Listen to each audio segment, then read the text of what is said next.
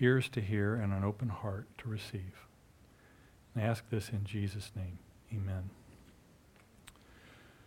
So, have you ever been treated unfairly or unjustly? Well, I sure have. It happened in high school, but I can remember it like it was yesterday. My dad had bought me this pair of shoes that I thought were really cool, but they were a bit unusual looking. They were red, white, and blue, kind of appropriate for this weekend, and they had white soles. All right, before you say anything, it was the 70s. What else can I say? But they were most definitely dress shoes.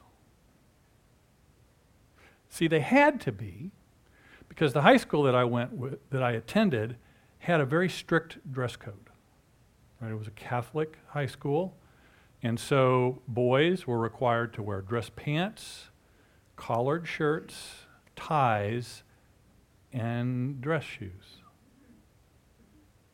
No athletic shoes of any kind were allowed. And at that point, that pretty much consisted of Converse, Keds, and PF Flyers.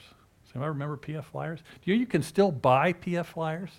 I had no idea until I looked that they were actually still sold. I may have to get some. Well, the dean of men at my high school was the head wrestling coach and the assistant football coach, and his name was Ralph Weinzappel. It's a good German Catholic name, isn't it? Weinzappel. Mr. Weinzappel was very intimidating. He looked like a Marine in street clothes. He very well could have been a Marine in street clothes.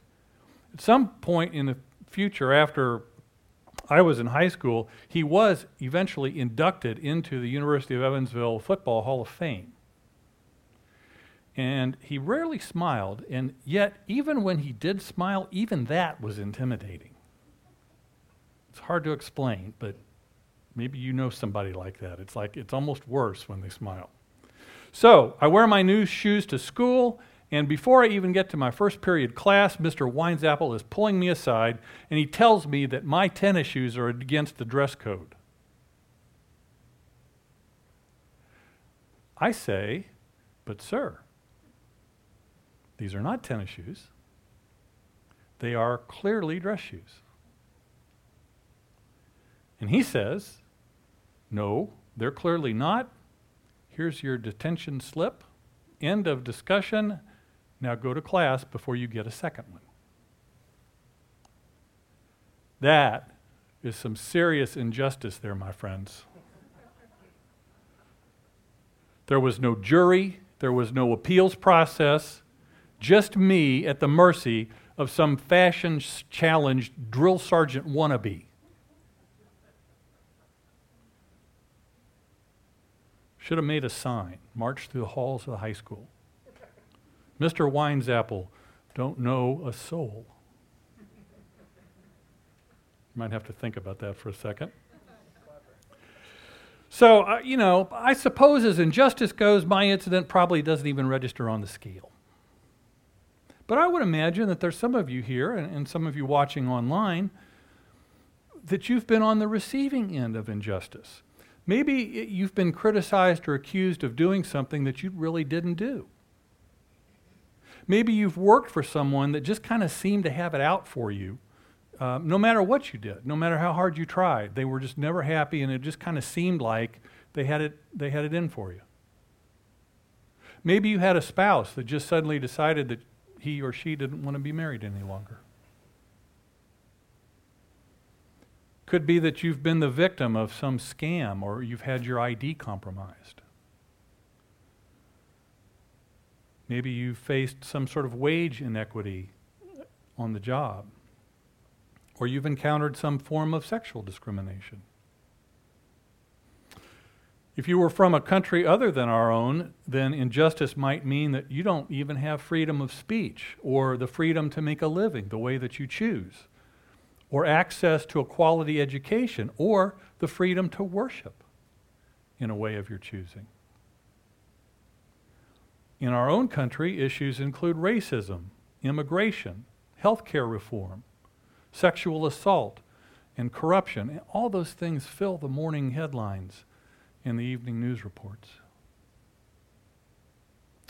In 2017, so about 3 years ago, the ACLU reported findings from a public opinion poll that they had undertaken of 1,000 Americans. And of that makeup, 41% said they were conservative, 31% identified as liberal, and 23% as moderates. So decent mix, I would say.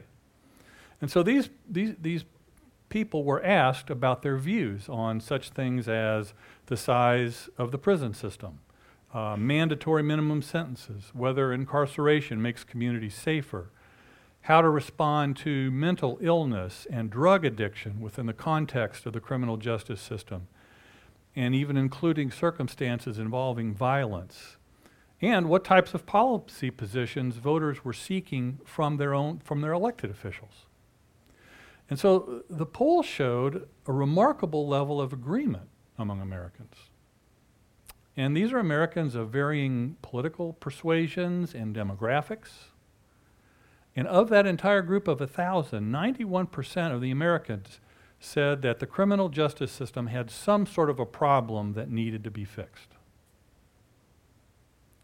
And so Americans recognize that the system is broken, but if you are a believer in Jesus, you also must know that if we rely on human wisdom, then there's little reassurance that any kind of reform will come quickly or will actually align with God's truth. There's a saying that justice delayed is justice denied. And that may be true, but it doesn't change the fact that injustice can exist for long periods of time with no relief in sight. And that's precisely the issue that Habakkuk is dealing with in the biblical book bearing his name. And so if you would like to follow along, we are in the minor prophet book of Habakkuk. We're going to look at the beginning and at the end. So chapter 1, verses 1 through 4, and then chapter 3, verses 17 through 19. So we're going to look at sort of where he begins and where he ends up. All right? So, Habakkuk 1, 1 through 4. This is the message that the prophet Habakkuk received in a vision. How long, O Lord, must I call for help, but you do not listen? Violence is everywhere. I cry, but you do not come to save. Must I forever see these evil deeds? Why must I watch all this misery? Wherever I look, I see destruction and violence. I'm surrounded by people who love to argue and fight. The law has become paralyzed, and there is no justice in the courts. The wicked far outnumber the righteous, so that justice has become perverted. And then to chapter 3, verse 17 and 19.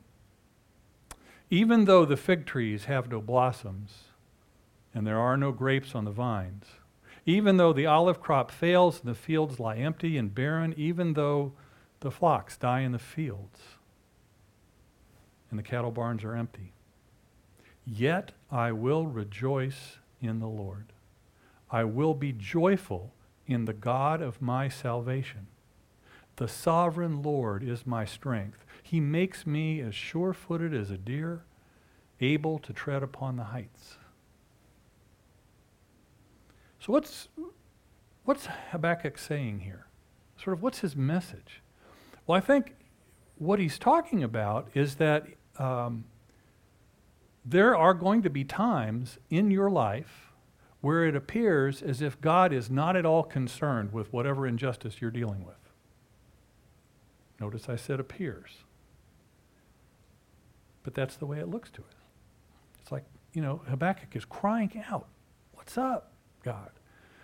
So, given that, and given where we see that he ends up, what approach for living in these times of injustice, whether it's personal injustice or whether it's some sort of societal thing that you see, what approach for living in those times do we get from looking at what he has to say here? And there's a few things, I think. And the first one is, that's what we were just talking about. There's going to be these times. So given that, first of all, I think the first thing he's telling us is that it's okay to question God in the midst of your circumstances. Right? Verse 2 says, "How long, O Lord, must I call for help? But you don't listen. Violence is everywhere, I cry, but you don't come to save." See, this is kind of a unique way. He starts out his own book here in the Bible with this kind of a question. And he's disturbed that God seems to be oblivious, or maybe worse, unconcerned about the rampant evil that's going on in the nation of Judah. And so this phrase, "how long," indicates that this isn't the first time that Habakkuk has cried out to God about this, right? He's been dealing with this for a while. And now he's sort of just reached that point that we all can reach sometimes, where it's just boiling over and you got to say something. And so the thing is, though, his doubts and his questioning really weren't those of someone who's trying to find fault with God so much, like a negative critic or a skeptic might. I think this is just honesty. This is the honest searchings of someone to God, because it appeared to him that God wasn't listening. It seemed to Habakkuk that God just didn't really care. He's watching all of this stuff happen to this nation that he's a part of and that he loves. And yet, it's seemingly being torn to shreds. He looks at it, he sees God's people being mistreated, and then he sees the wicked prospering. And we see that theme somewhat repeated in the Psalms a lot of the times, right? The psalmist cries out to God, "God, why are all the bad people getting ahead and all the good people are getting stepped on? How come that happens?" Right? The psalmists cry out about that, and that's what Habakkuk is saying here. He's like, "Okay, God, how come you didn't just come in and zap the wicked with a bolt of lightning? That would work for me. Just done." Because, as he says, Judah's overrun with crime and violence. And godly people were being harmed by the crime and the violence. And so the prophet, Habakkuk has had this kind of long-standing feeling about this, and like I said, he just reaches that overflow point where he sort of erupts in this twofold complaint to God. First of all, he wants to know why God is so indifferent. And second, he wants to know why God seems so insensitive. It's like, why don't you do something? Why don't you help? These are supposed to be your people. And you know what? Initially, it's a little shocking, maybe, to hear the language that he uses.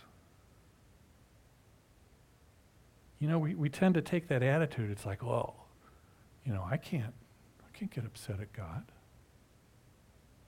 That wouldn't be right. But the thing is, I don't think God was offended at all by Habakkuk and the passion with which he comes to God. I don't think God's insulted when we come to him with our questions.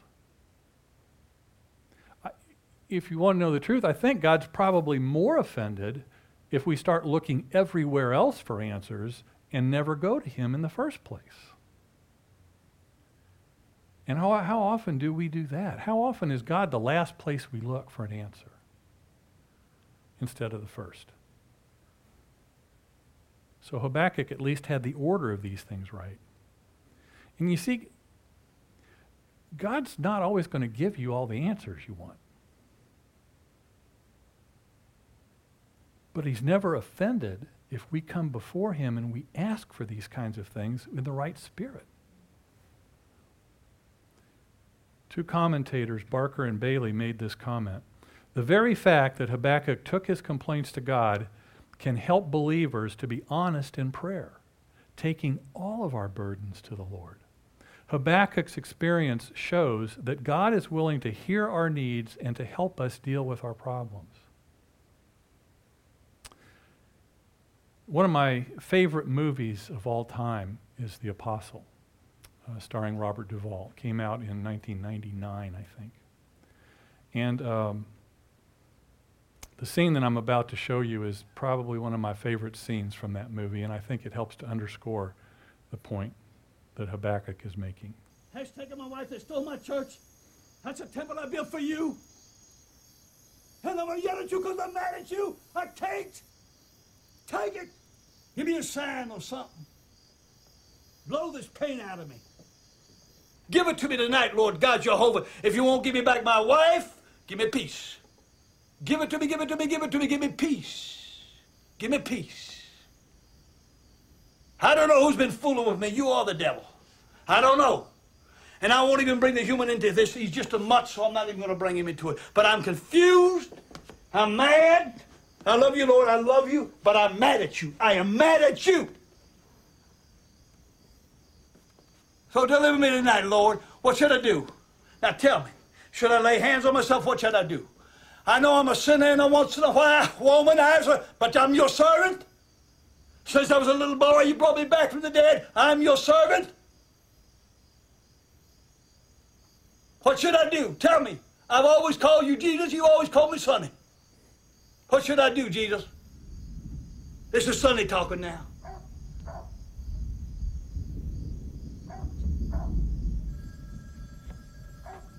All right. You let me down. Now heal this broken heart. Hello? Miss Julie, it sounds like you got a wild man over there carrying on and hollering and whatever. I'm just, who is that over there? Is that your son or who is that? Oh, well, that is my son. I tell you, ever since he was a little bitty boy, sometimes talks to the Lord, and sometimes he yells at the Lord. And tonight he just happens to be yelling at him. Well, could you tell him to talk a little softer or whatever? Because people got to get their sleep, Miss Julie. Do you know what time it is? Hello? Now I'm calling you Jesus. Talk to Sonny. You don't talk to Sonny tonight, it seems like. But I can't. Has taken my wife that stole my church. That's a temple. I think the reason I like that scene so much, it's the raw honesty that he's talking to God with. How many of you haven't felt like Sonny on some occasion? Where you're just at the end of whatever rope you still have to hang on to. And all you want to do is yell at God. But don't take Sonny's word for it. Take Habakkuk's word for it. He tells us that it's okay to question or even to yell at God in the midst of the circumstances you're dealing with. It's okay. Second thing is that despite your circumstances, you should still praise God. Verse 18 says, yet, remember what preceded the yet? He talked about all the bad things that had happened in Judah. And then he finishes that up by saying, yet I will rejoice in the Lord. I will be joyful in the God of my salvation. And so in these final verses, Habakkuk comes to realize that his faith can ultimately and finally be left in the God who keeps his covenant forever. He understands that the ultimate source of joy is and should be in God alone, and that he's still God whether he deals with the injustice of his people or not. See, Habakkuk's assurance doesn't rest in some visible and yet temporal blessing like his house or his, I was going to say car, but I guess it would be ox, whatever he might have. Whatever sort of temporal things were part of life back then. That's not where he's putting his faith. It rests in that unshakable relationship that he has with the Father. commentator named Robertson says this: the transition from the complaining prophet to the rejoicing prophet surely must be seen as a work of God's sovereign grace. Nothing else could explain how a person could be happy and contented in the face of the calamities that Habakkuk had to undergo. See, praise brings joy regardless of the circumstances. And we've talked about this over and over again. People tend to confuse happiness and joy. Not the same thing. Not the same thing. My circumstances may not make me happy at all, but that doesn't mean I still can't have joy. You know, those are not synonyms for one another. There's a difference. And so what we see here in this writing is that Judah's economy was in a shambles, okay? Failed crops, no livestock. These were all curses that Moses had forewarned if Israel got off the path, right? If they started to become unfaithful to God and worship other gods, Moses had said, this is what's going to happen. He was very clear about it. It's right in Deuteronomy. And so everything that all of these people in Judah had, that they believed provided security, satisfaction, happiness, all of those things, gone. Just like that almost. You can imagine what life would be if all of a sudden the next day you wake up and you have nothing.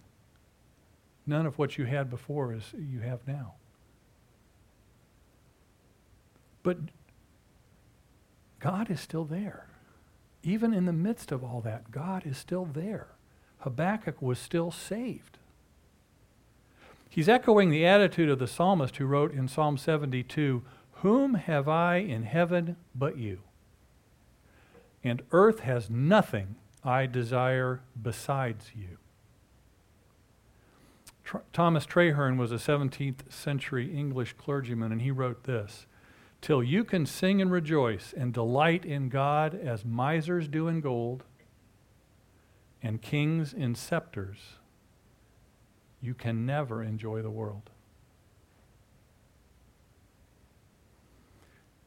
I think Habakkuk's testimony reminds us, or at least it reminds me of what Paul was saying to Christians in one of his letters. He says, "Always be joyful. Never stop praying. Be thankful in all circumstances, for this is God's will for you who belong in Jesus Christ." Despite your circumstances, we still are to praise God. And then finally, the strength to endure your circumstances comes from God. Verse 19 says, "The sovereign Lord is my strength. He makes me as sure-footed as a deer, able to tread upon the heights." And so he's closing this prophecy by declaring that God was his Lord and his strength. And I think it's pretty interesting that even in the midst of his suffering and all this, he still refers to the Lord as his, as mine, my, right?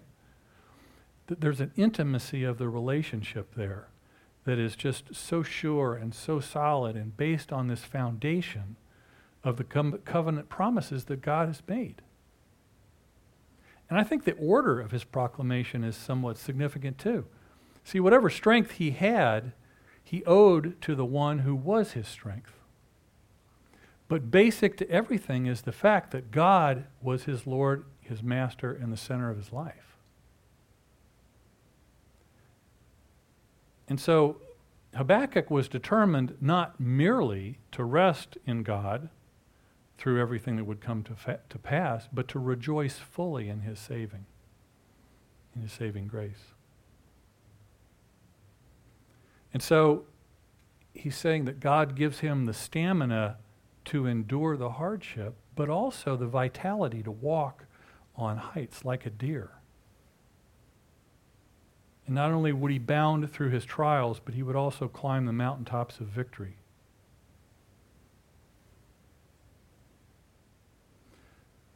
There's a British expositor whose name was G. Campbell Morgan, and he said this: "Our joy is in proportion to our trust. Our trust is in proportion to our knowledge of God."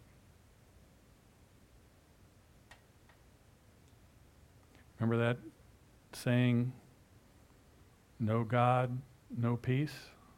No God, no peace? Two different forms of the word no. It's kind of what he's saying. And so, therefore, in the day of distress, when that actually came for Judah, and it did, Habakkuk can rest in the assurance that God's in charge of everything and he's working it all out.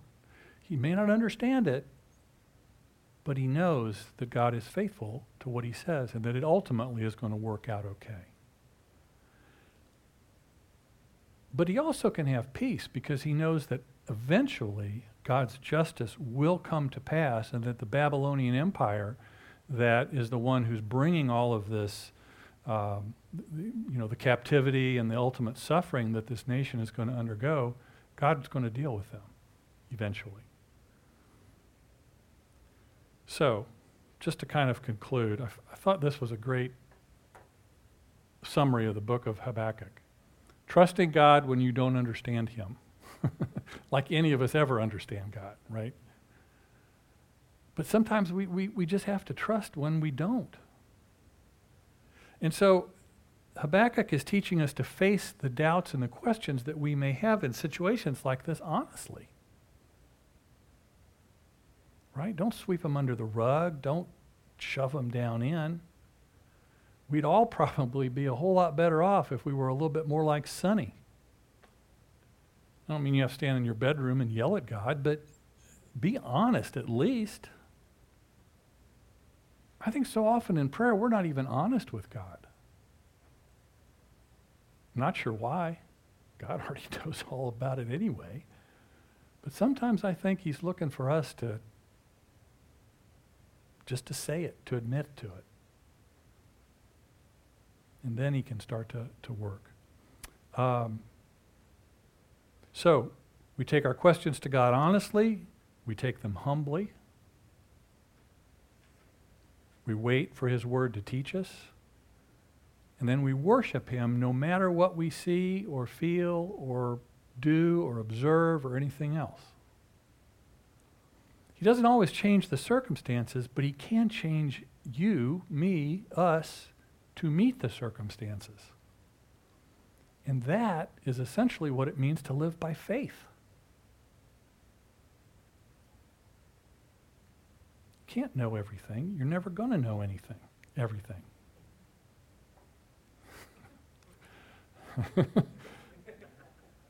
I was speaking myself, I guess, in that first instance.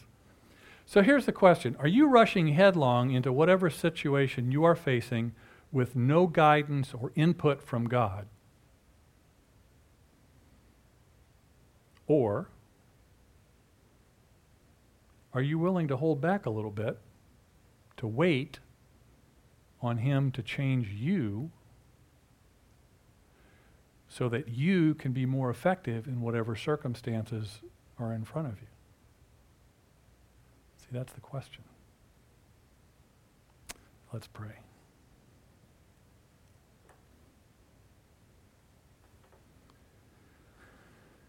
Oh Lord,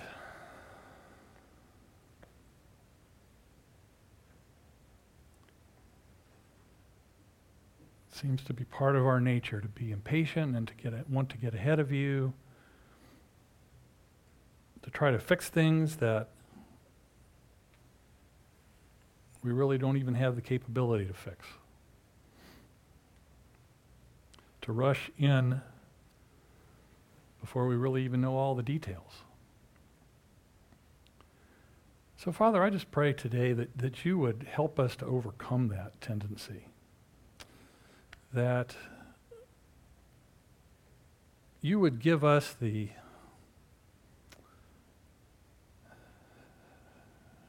patience to take these things we see, whatever injustice that we may be dealing with, whether it's something going on in the world right now, something going on personally at work or in a relationship, wherever it might be. Give us the faith to speak to you openly about that. and the patience to wait for you to deal with it.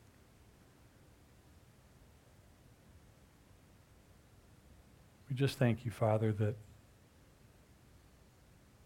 everything is under your control and your domain. So bless each one here. Give them a special measure of your grace to deal with those things. Just ask this in Jesus' name. Amen.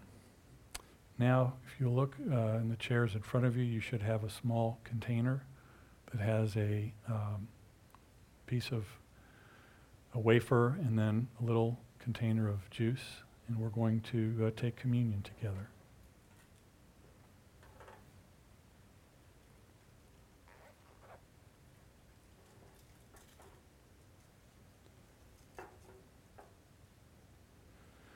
So on the night that Jesus was to be betrayed, he took bread and he offered it up to his Father, and he gave thanks for it. And then he broke it and he gave it to those close friends, his disciples that were seated at the table with him. And he said, "Take this, all of you, and eat, for this is my body given for you."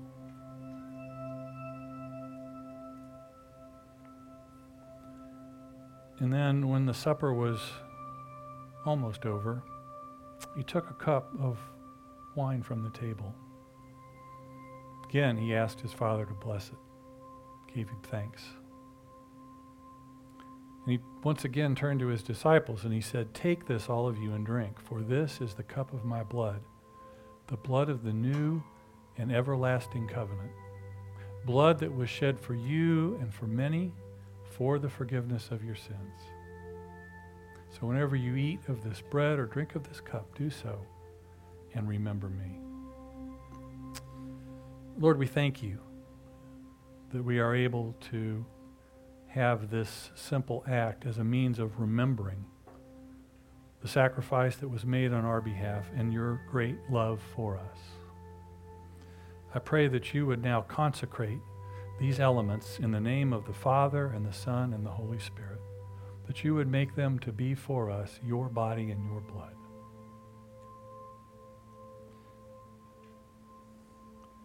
The body of Jesus given for you.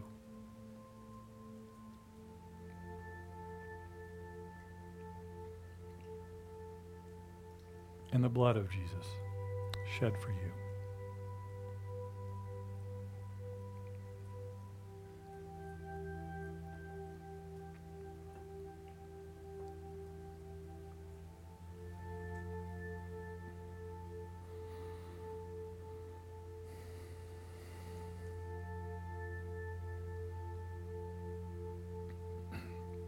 We give you thanks and praise, Almighty God. Let this meal provide the strength that we need to be your disciples, to show your love to a world that now more than ever so desperately needs that. We ask this in Jesus' name. Amen. Now I'd like to ask Pastor Chip to come up and close out our service.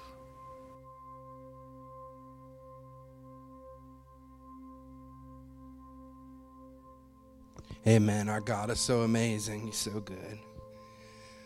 We're just going to enter into our ministry time now. If you just bow your head, you don't have to, but it'd be nice if you did. And we've done it a couple times already, but let's just wait on the Lord. I know we also have some prayer requests from Facebook. Oh, thank you. Jeff had asked if anybody was hearing anything from God earlier, and I kind of was, but I didn't know what exactly I was hearing. But I just get a sense of a relationship issue, like a romantic relationship. Could be a marriage, could be a boyfriend, girlfriend, I don't know. But I just felt the Lord saying that he knows about that issue. It might even be your child is having some type of divorce or something. I'm not sure. But the Lord is he's aware. And it was so funny that Pastor Jeff, started out by saying, God, do you even see what's going on? He does. He does. I want to go ahead and pray for these prayer requests that came in through Facebook. And we thank our Facebook family so much for just watching and joining and tuning in every week. Cindy on Facebook said that she needs healing on her back and her hip because she re-hurt it. So let's go ahead and go into prayer for that. Father, we lift Cindy up to you, God. Father, in the name of Jesus, right now, we ask that your Holy Spirit would invade where she's watching. Right now, Lord, that your power would hit her body, Lord, and you would heal her back, Father God, and you would touch it and take away any pain. And the same goes for her hip, Lord, that you would rearrange, God, whatever is hurt, whatever is messed up, whatever is in pain, Lord, that you would touch that hip right now in Jesus' name. In Jesus' name. Father, we lift up Milt's wife, Lord, Barbara, who he had posted on our Facebook, Lord, who was having some health issues. Father, would you continue to strengthen her? Would you continue to give her healing and give her the ability to live her life, God, functionally, Lord? Father, we thank you for Milt, God, for being such a devoted husband, Lord, and strengthen him, God. Father, for Milt's niece who is struggling with COVID-19, Lord, would you touch her right now in the name of Jesus? Touch her lungs, touch her body, and we just command that virus to go in Jesus' name, right now in Jesus' name. Lord, we lift up Mike's prayer request to you, God, that the chaos and everything going on in our country, Lord, that you would just have your way in all of it, Lord. We want your way in all of it, God. So, Lord, would you just fall on our country, God, in a new way, Lord? We're asking for revival in Jesus' name. Because, Father, out of some of the greatest challenges, that's where revival can come from. And we thank you for that. If you're watching today and you haven't given your life to Jesus, I just encourage you to do that. Or if you're in this room, it doesn't mean you have to behave a certain way or look a certain way or be a certain way. It just means you have to make a decision and just accept him. You just ask the Lord, save me. I'll make you my Savior. And then find a church, whether it's this one or another one, get plugged in and get discipled.